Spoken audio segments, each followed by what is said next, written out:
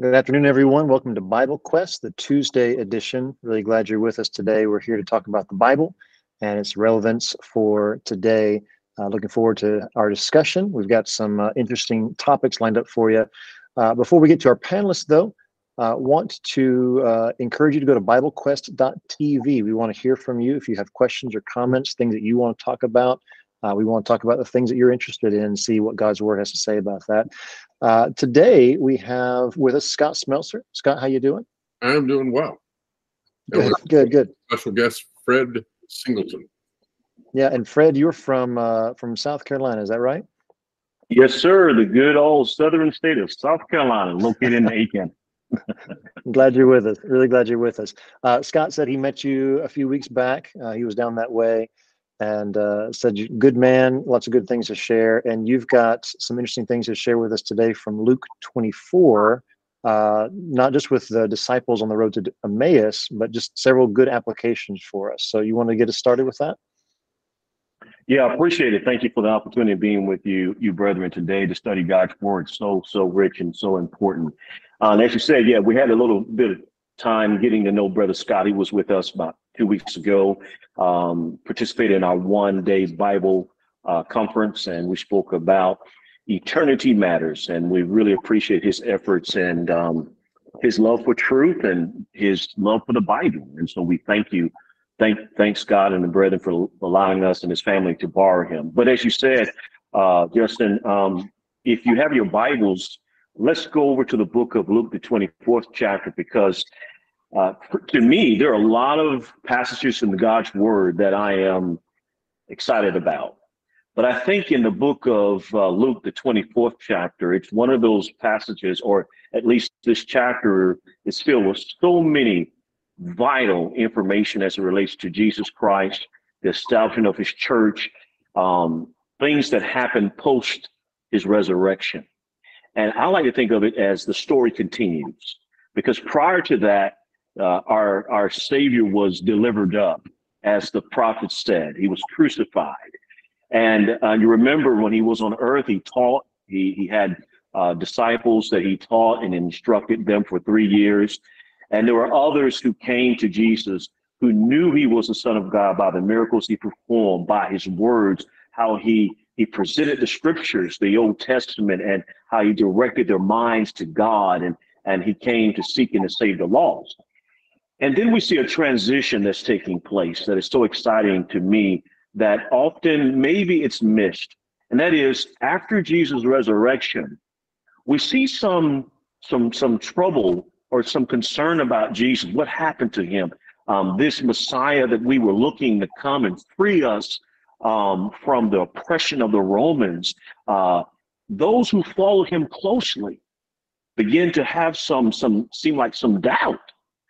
And then we see Jesus appears on the scene and he deals with that. So, but before we do that, what I like to do is to have our brother Scott and yourself to join me in reading a few passages of scriptures to kind of set us up, and then we'll kind of go as time permits through the text and discover some things. And what I want to begin is looking at verse 4. If I can get Scott to look at verse 4 down to verse 6. Let's read through that, and then let's have a little discussion about that section there. Okay, this is when the women get there. And while they were perplexed about this, behold, 2 men stood by them in dazzling apparel. And as they were frightened and bowed their faces to the ground, the men said to them, why do you seek the living among the dead? He is not here, but is risen. Remember how he told you while he was still in Galilee. I find that fascinating.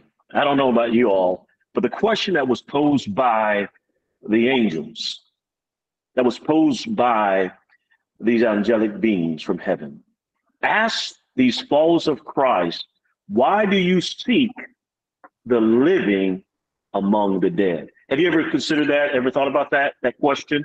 How would you answer that if you were asked that question?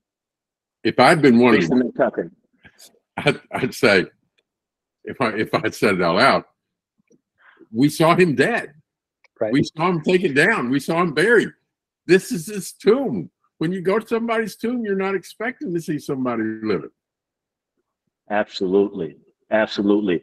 And when you think about that, Justin, when you think about the fact that these individuals, do you think based on the burial process that they were returning to kind of maybe tighten up some things that was lacking? And maybe they weren't really thinking about what Jesus spoke about concerning his resurrection. What do you think? Yeah, What are your thoughts? yeah. I think that's interesting. Is they are going to do what is the proper thing. They're going to go and help finish the preparations for the body. It was a rush job because it was right there at the beginning of the Sabbath, and so as soon as Sabbath day is over, they're coming together to finish the job. But it's like what Jesus had told them was just the shock of the crucifixion, the shock of their Messiah, their teacher dying, had just kind of driven those thoughts away. And they're not even thinking about what he had said is, I'll be raised again in 3 days. So yeah, the angels here are expecting them to remember, like, he is alive. You should know this. And I'd be with Scott. I'd be like, no, we saw him die. What are you talking about? Absolutely. So we all would agree that's a natural, probably be a natural thing for us as humans to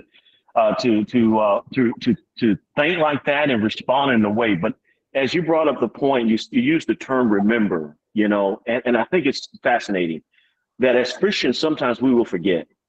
We will Yep. forget. What is it that they are to remember? Let's go back to the text.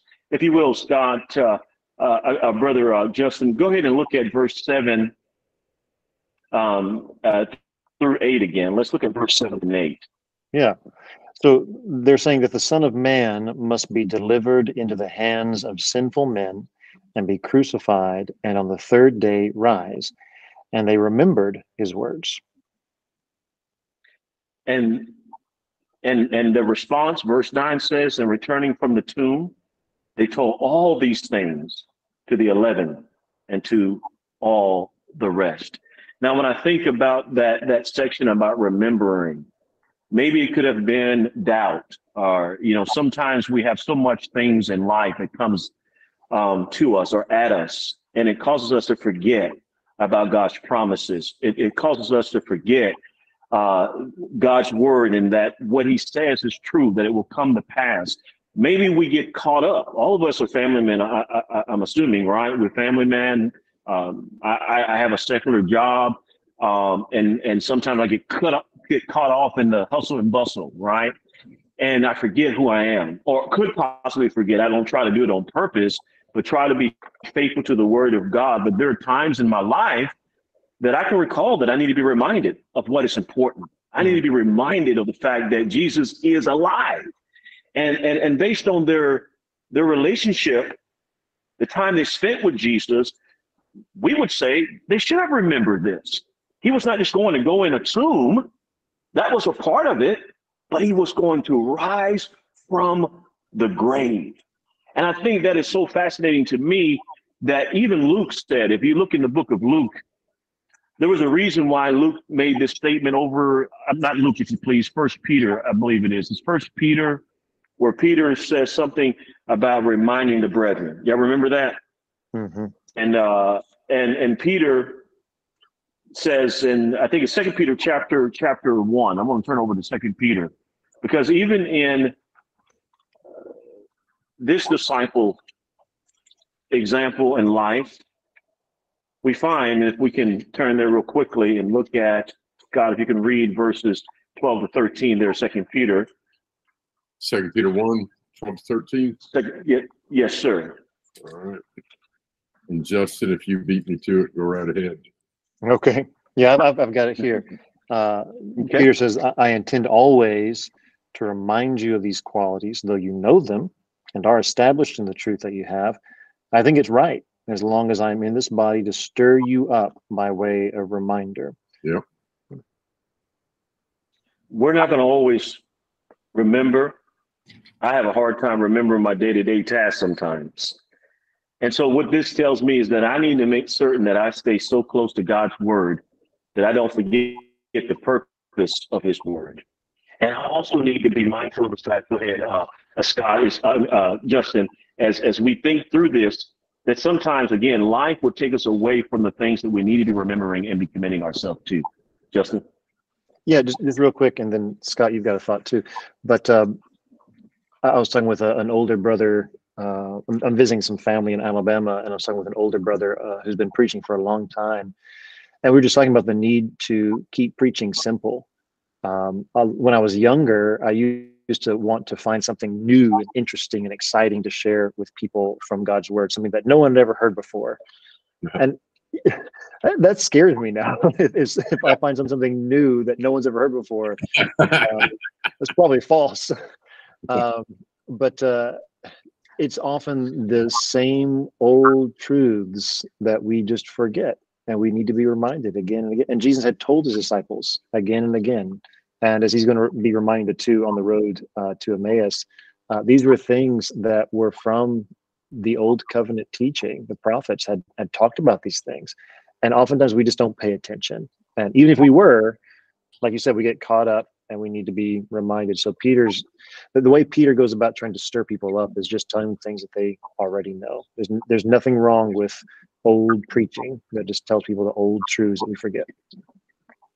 Scott, what did you have?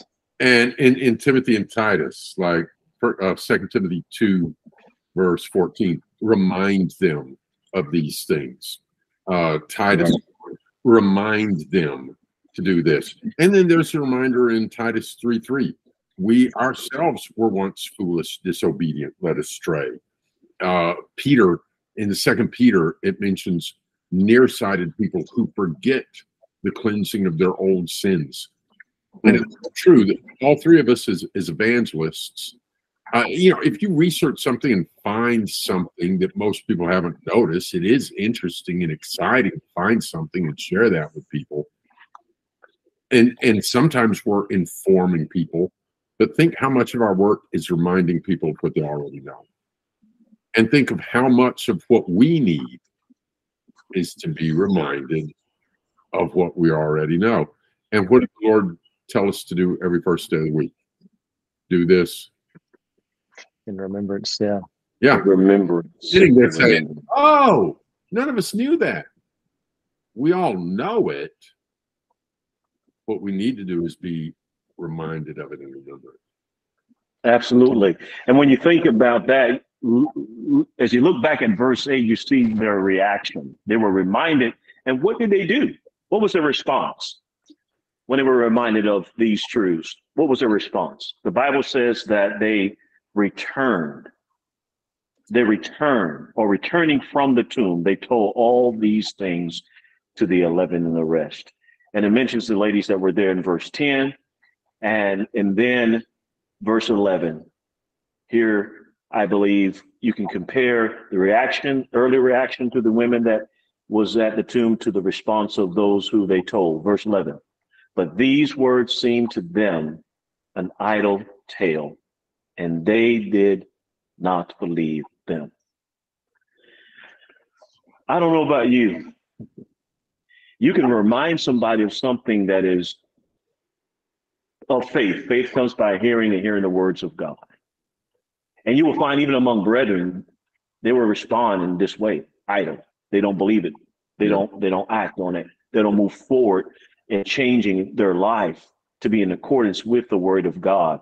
And I find that very fascinating that, again, you have a group of individuals who walk with Jesus, who witnessed his miracles, who had witnessed the fact that it was clear in many different areas of his life that no doubt he was the Son of God. And yet they were told he was going to rise from the grave. If they were faithful to the prophets, if they were faithful to the law of Moses, Isaiah spoke of it. We find other places in Jeremiah, they spoke of the coming of the Messiah. In Psalms, we find that, and yet they did not believe it at first. But we do see that Peter, he responded. He ran to the tomb, and also in the other account, we find that John joined him as well. But then we getting to the part of Luke 24 that I think is very fascinating as well, and that is these two individuals on the road to Emmaus. And their reaction when they witnessed the things that happened to Jesus and their response to it after Jesus was revealed to them. So if you will, let's get into, if there's nothing else, we'll move forward to this next section of our reading and talk about that. Sounds great. All right. So let's break up the first three verses here, verses 13 through 15, and then, or if you please, verse 13 through 15. Let's begin there, Justin or Scott, and then we'll discuss that. Go ahead, Justin. All right. Yeah. So verse 13, Luke 24, that very day, two of them were going to a village named Emmaus, about 7 miles from Jerusalem. And they were talking with each other about all these things that had happened. While they were talking and discussing together, Jesus himself drew near and went with them. All right. So the context here is that they are journeying into this place of Emmaus, which is 7 miles from Jerusalem. Now that is important. Think about that, because later on we're going to see something significant that's going to happen. The response, right?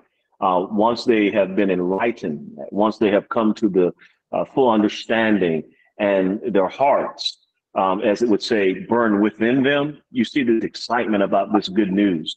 And I think we should have this type of excitement. Be ready to tell people, be ready to run, be ready to express.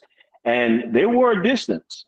They didn't have a car, but they were willing to make that journey back. And I think it's so important when you contrast that with the fact that they did not want Jesus to depart. Hey, it's getting kind of noon. The day's coming to an end. Hey, let's kind of like take it in for the night, if you please. But then when Jesus revealed himself, I don't want to get ahead of myself. We'll wait to get there. All right. So let's get into verse 16. It says, but they drew. Let me get my glasses here. But their eyes were kept from recognizing him, and said to them, what is this conversation that you are holding with each other as you walk? And they stood still, looking sad. Why do you suppose they were sad?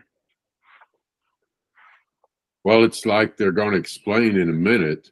We had hope that he was the one that would redeem Israel, and you get excited, and then it doesn't happen.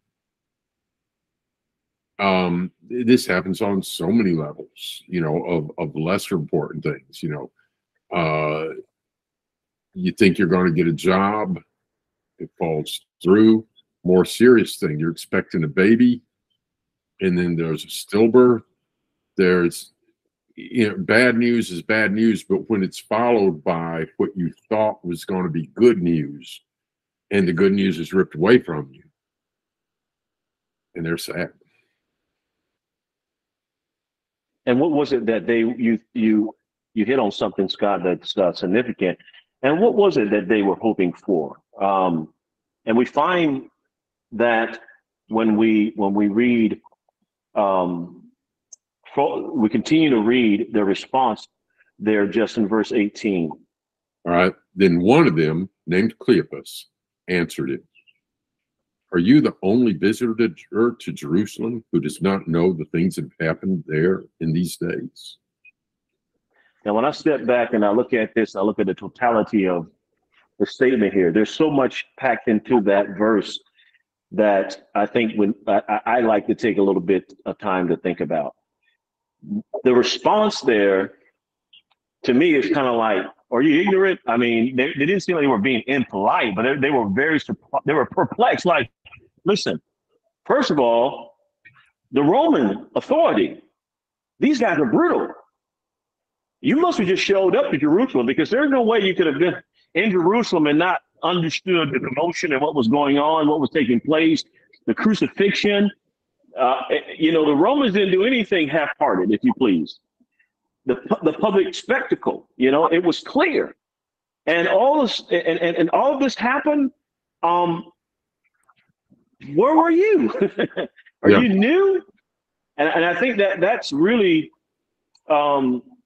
also speaks volume to their thought process, that the deed was done. He was, as you said, Scott, they were hoping for something. Look at verse 21. Let's read verse 21 because you kind of tapped into that. Or actually, let's back up a second. Look at verse 19 and 21 because it gives you a little bit of the things that they were thinking about. All right, I'll read 19 through 21. And he said, "What things?" And they said to him, "Concerning Jesus of Nazareth, a man who was a prophet, mighty in deed and word before God and all the people, and how our chief priests and rulers delivered him up to be condemned to death and crucified to. But we had hoped that he was the one to redeem Israel. Yes, and beside all of this, it is now the third day since these things have happened." Now, that's a lot there. The first thing that I think is interesting is their response. The response was, listen, Jesus, they were correct concerning the person that was crucified, Jesus. And how is Jesus described according to them? He's described as what? A man, prophet. He's mighty in his deeds. He was great among the people, but then he was delivered over to death, and not just delivered over to death, but delivered over, and the leaders of the Jewish people betrayed him and killed him. So there's this social, cultural kind of angst happening here too. The Romans are the enemies, but now our own people are the enemy too. That's a good point there. That's a real good point. When you think about other places in scriptures, did people have a misunderstanding about who Jesus was? When you think about like Peter, you remember when we go back to the book of Mark, it is, where Jesus asked, "Who do men say the Son of Man is?" What was some of the responses? What some people's perception of Jesus, who Jesus was? Some thought it was Elijah, some Jeremiah or one of the prophets. Some thought it was John the Baptist. Absolutely, and those individuals. Go ahead, Scott. I might be confusing that with who they thought John the Baptist was on the Elijah part, but they definitely mentioned Jeremiah, one of the prophets, or John the Baptist. Right, and so they, that is those two disciples, Cleophas is one, he's mentioned, the other one is not mentioned, but they had a perception about who Jesus was correct that he was the Son of the living God. Well, it was correct that he was a prophet, but he was much more than a prophet. And that's found in Matthew. I misspoke earlier. I said Mark 16, but in Matthew chapter 16 is where we find that the confession of Jesus by Peter. And I want to go back there real quickly and just read that. And it says in Matthew 16, verse 13, Jesus asked the question. He says, "Who do people say that the Son of Man is?" And they said, some says John the Baptist, others say Elijah, others Jeremiah, or one of the prophets. And he said to them, "But who do you say that I am?" Now I read that and I think about their response may have or should have been what? Jesus is a Son of God. He rose from the grave. But that wasn't their response. I'm sure that they were taught that. I'm sure that at least at some point, it would seem to me that Jesus, at least the fact that he was, would have been communicated. Now, whether they believe that, whether they needed to be taught that, and it needed to be confirmed, we see later on as Jesus meets with them that they were so excited that they knew that he was in fact the Son of the living God because of the response of being open, the eyes being open, the hearts being open. They returned to disciples and they revealed to them what they had saw, or revealed to them seeing Jesus and being there with Jesus. Give me just one moment, please. So in Luke 24, these two, I don't know, Scott, when you see verse 21, we had hoped. And then besides all this, it says, now it's the third day since these things happened.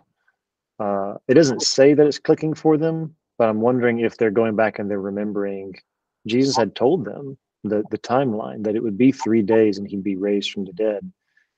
And these are not the apostles. These are some other disciples. Okay. I don't know that all of the disciples would have heard all of the predictions. So Jesus told more than once that he would die and rise. In Luke's gospel, it mentions, but this was hidden from them. But some of the other disciples, like these guys, might not have heard all that. But they have heard, as we're about to see, that. So we've heard that some of the women went to the tomb. And point on chronology, when Peter makes that confession, of course, chronologically wise, Jesus hasn't died yet, hasn't risen yet. But Peter gets it right. You are the Christ, the Son of the living God, and Jesus commends him. But then when Jesus starts talking about, I'm going to have to go die, Peter says, no way, that's not going to happen. Because he's got a different image in mind of what the Christ is going to do. He doesn't understand yet. Right.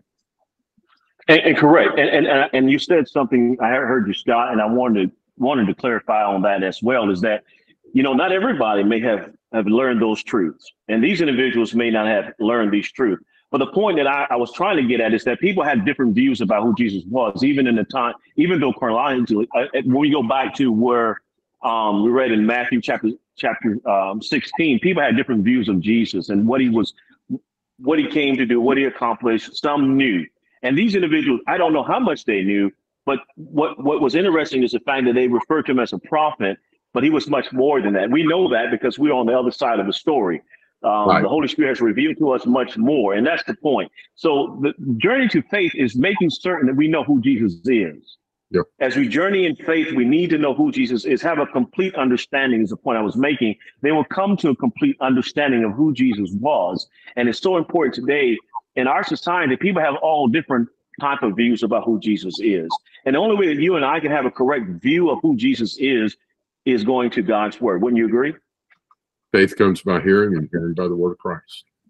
Right. So there is that is so important. So Jesus, then you use the word faith come by hearing the word of Christ. What did Jesus do to begin to explain who he was and to confirm who he was? He began where? Let's go down to, let's see, let me find my place here. Verse 27. Beginning with scriptures. Yes. Go ahead and read that. Yeah. I'll begin in verse 25. That's all right. They said, we don't know what's going on. And so he said to them, O foolish ones, and slow of heart to believe all that the prophets have spoken. Was it not necessary that the Christ should suffer these things and enter into his glory? And then in verse 27, he says, and beginning with Moses and all the prophets, he interpreted to them in all the scriptures the things concerning himself. Jesus could have just declared that he was, but I find it very fascinating that he appealed to the scriptures. Sure. He appealed to the word of God. Mm-hmm. I think that's such a wonderful example. And to me, I don't know about you all, but when it comes to inspiration, and God could have, like I said, revealed to them in many different ways. I'm not going to try to guess and speculate, but what is impressive to the reader, to the Bible student, is Jesus' respect for the word of God and how that he carried them through the word to prove. And if they were familiar with it, they would have come to the conclusion that the things that happened was in fact true, and that he himself was the very individual that the prophet spoke about. What's your thoughts about that? As it relates to how it dovetails, because when you first started asking the question a minute ago, my mind went to Romans 1:4, where it says this was declared to be the Son of God by the resurrection of the dead. And that's certainly a huge, huge part of it. But in this conversation, what you're bringing out is he's not just starting with, hey, look at me, I'm alive. He's starting with, hey, look at the scriptures. this is what had to happen. The Christ had to die, in this, and he's showing from the prophecies how this all happened. And so you have the prophecies and the fulfillment coming together. Absolutely. And there was no doubt about that, and how complete it was.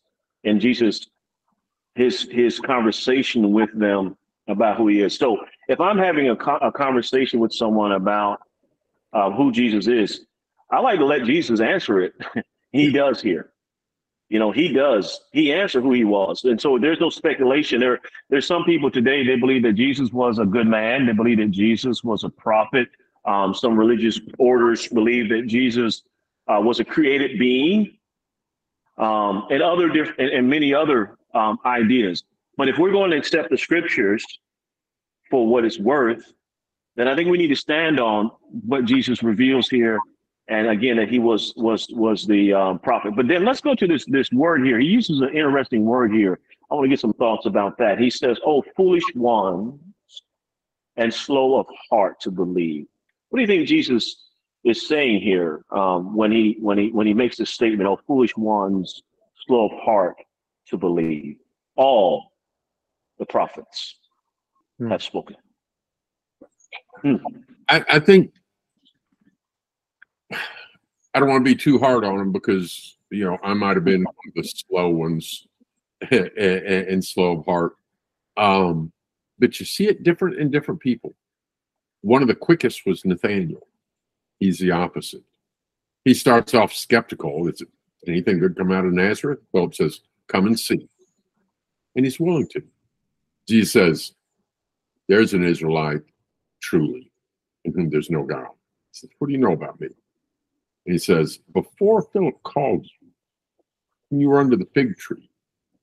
And we don't know what he was doing or praying or thinking or whatever under the fig tree, but Philip knew, and then he knew Jesus knew, and he goes, "You're the Holy One. You're the Son of God." Bam!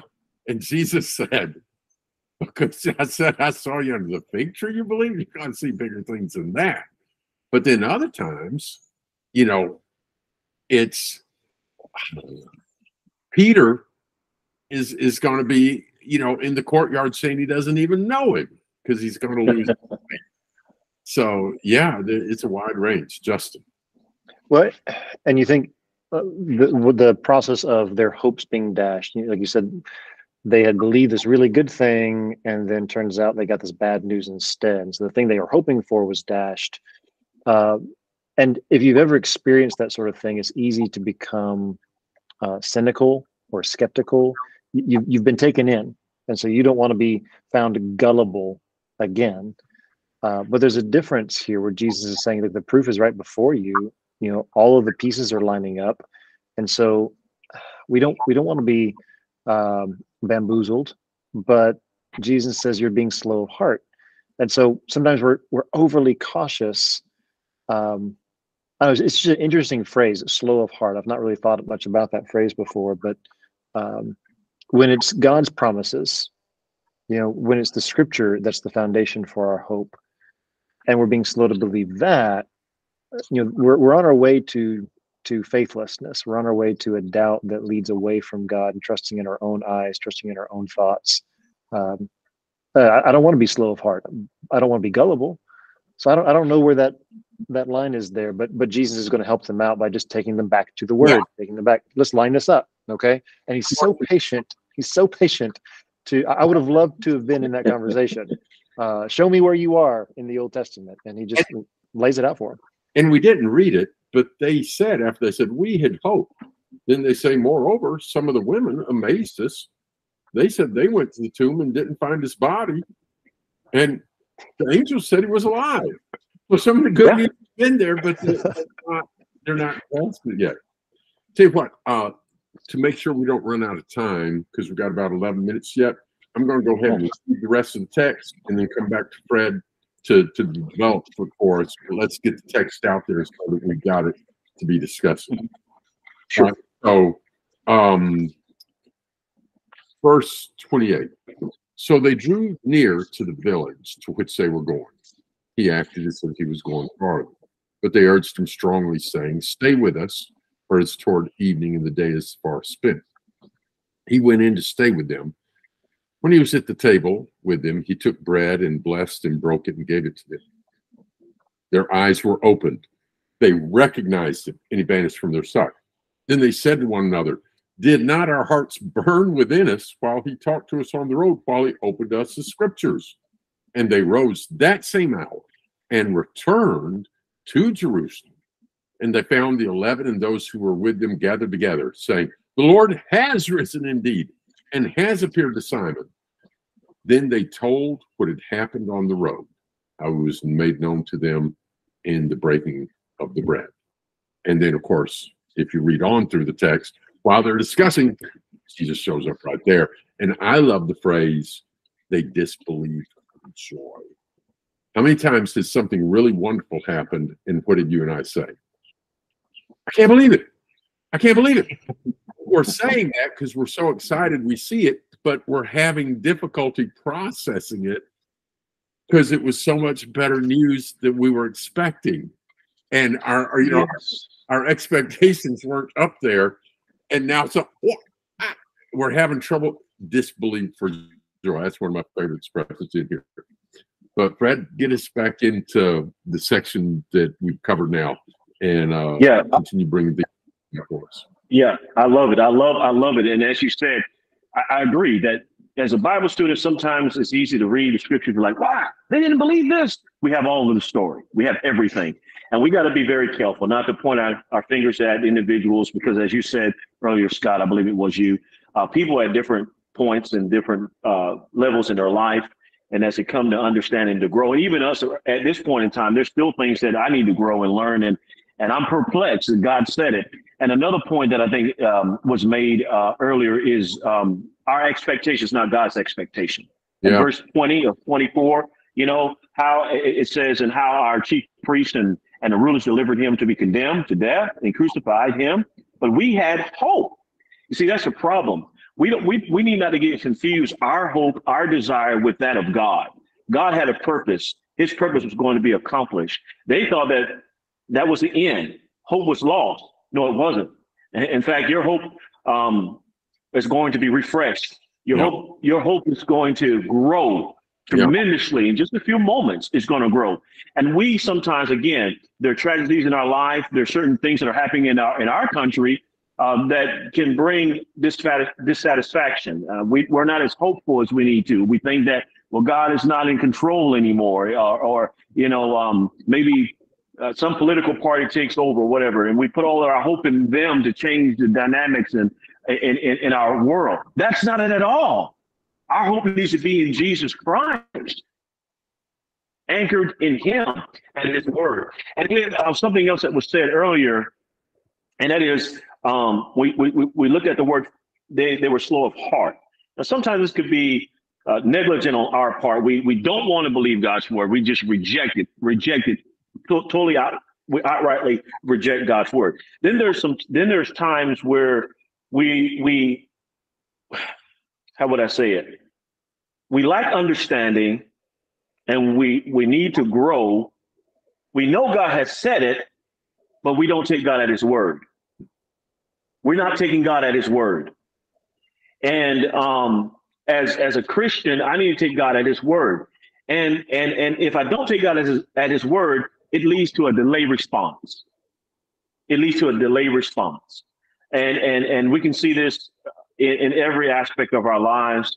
That is true. Now, when we move forward to the point that Jesus is talking to them, and they said to Jesus, go back to verse 28, they draw near to the village. Verse 29, it says, but they urge him strongly, saying, stay with us, for it's towards evening, and the day is now far spent.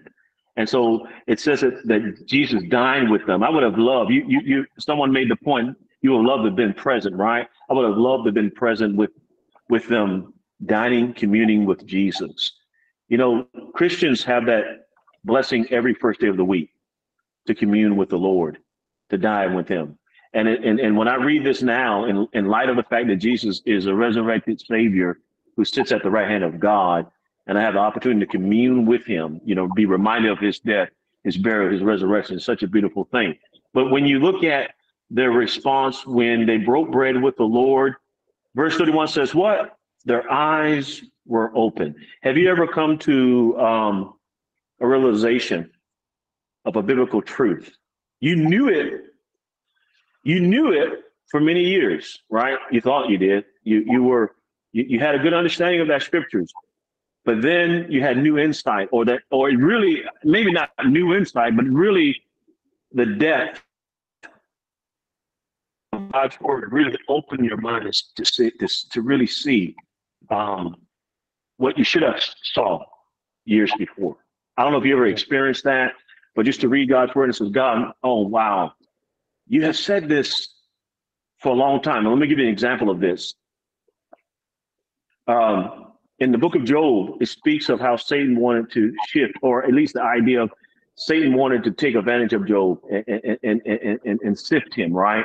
He wanted to take advantage of Job. And then we read of Peter, and you remember Jesus said to Peter, he said that Satan want to sift you, right, like wheat.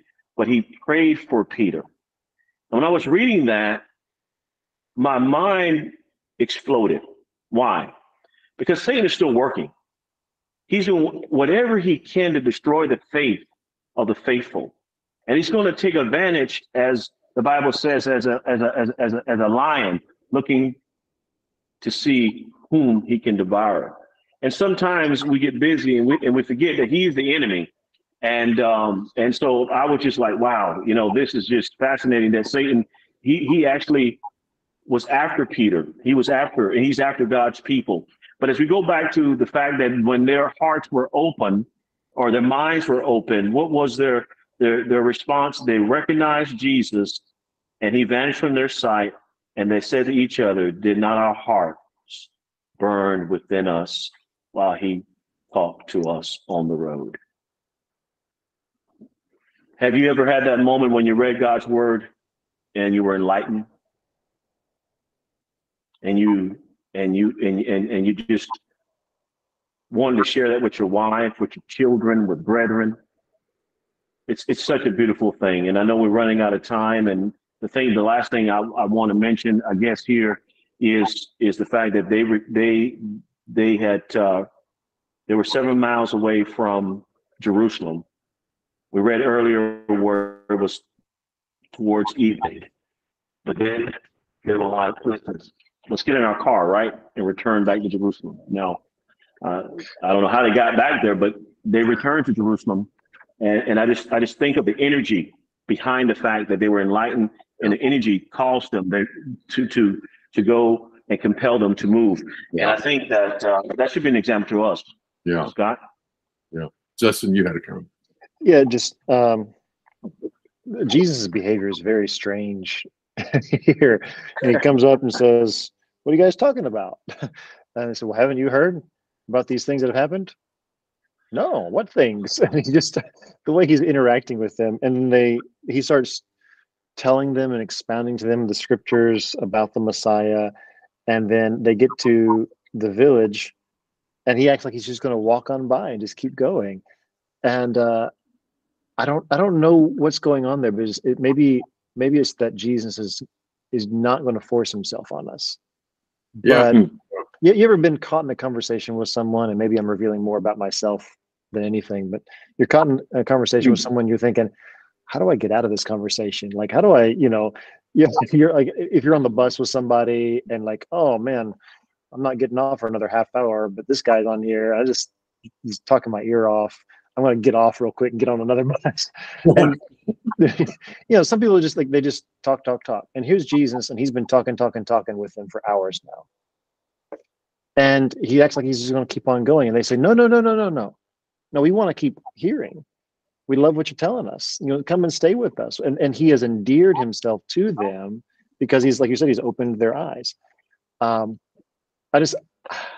think we've got to get to that point then where the more Jesus tells us about himself, the more we want him, the more we want to hear him.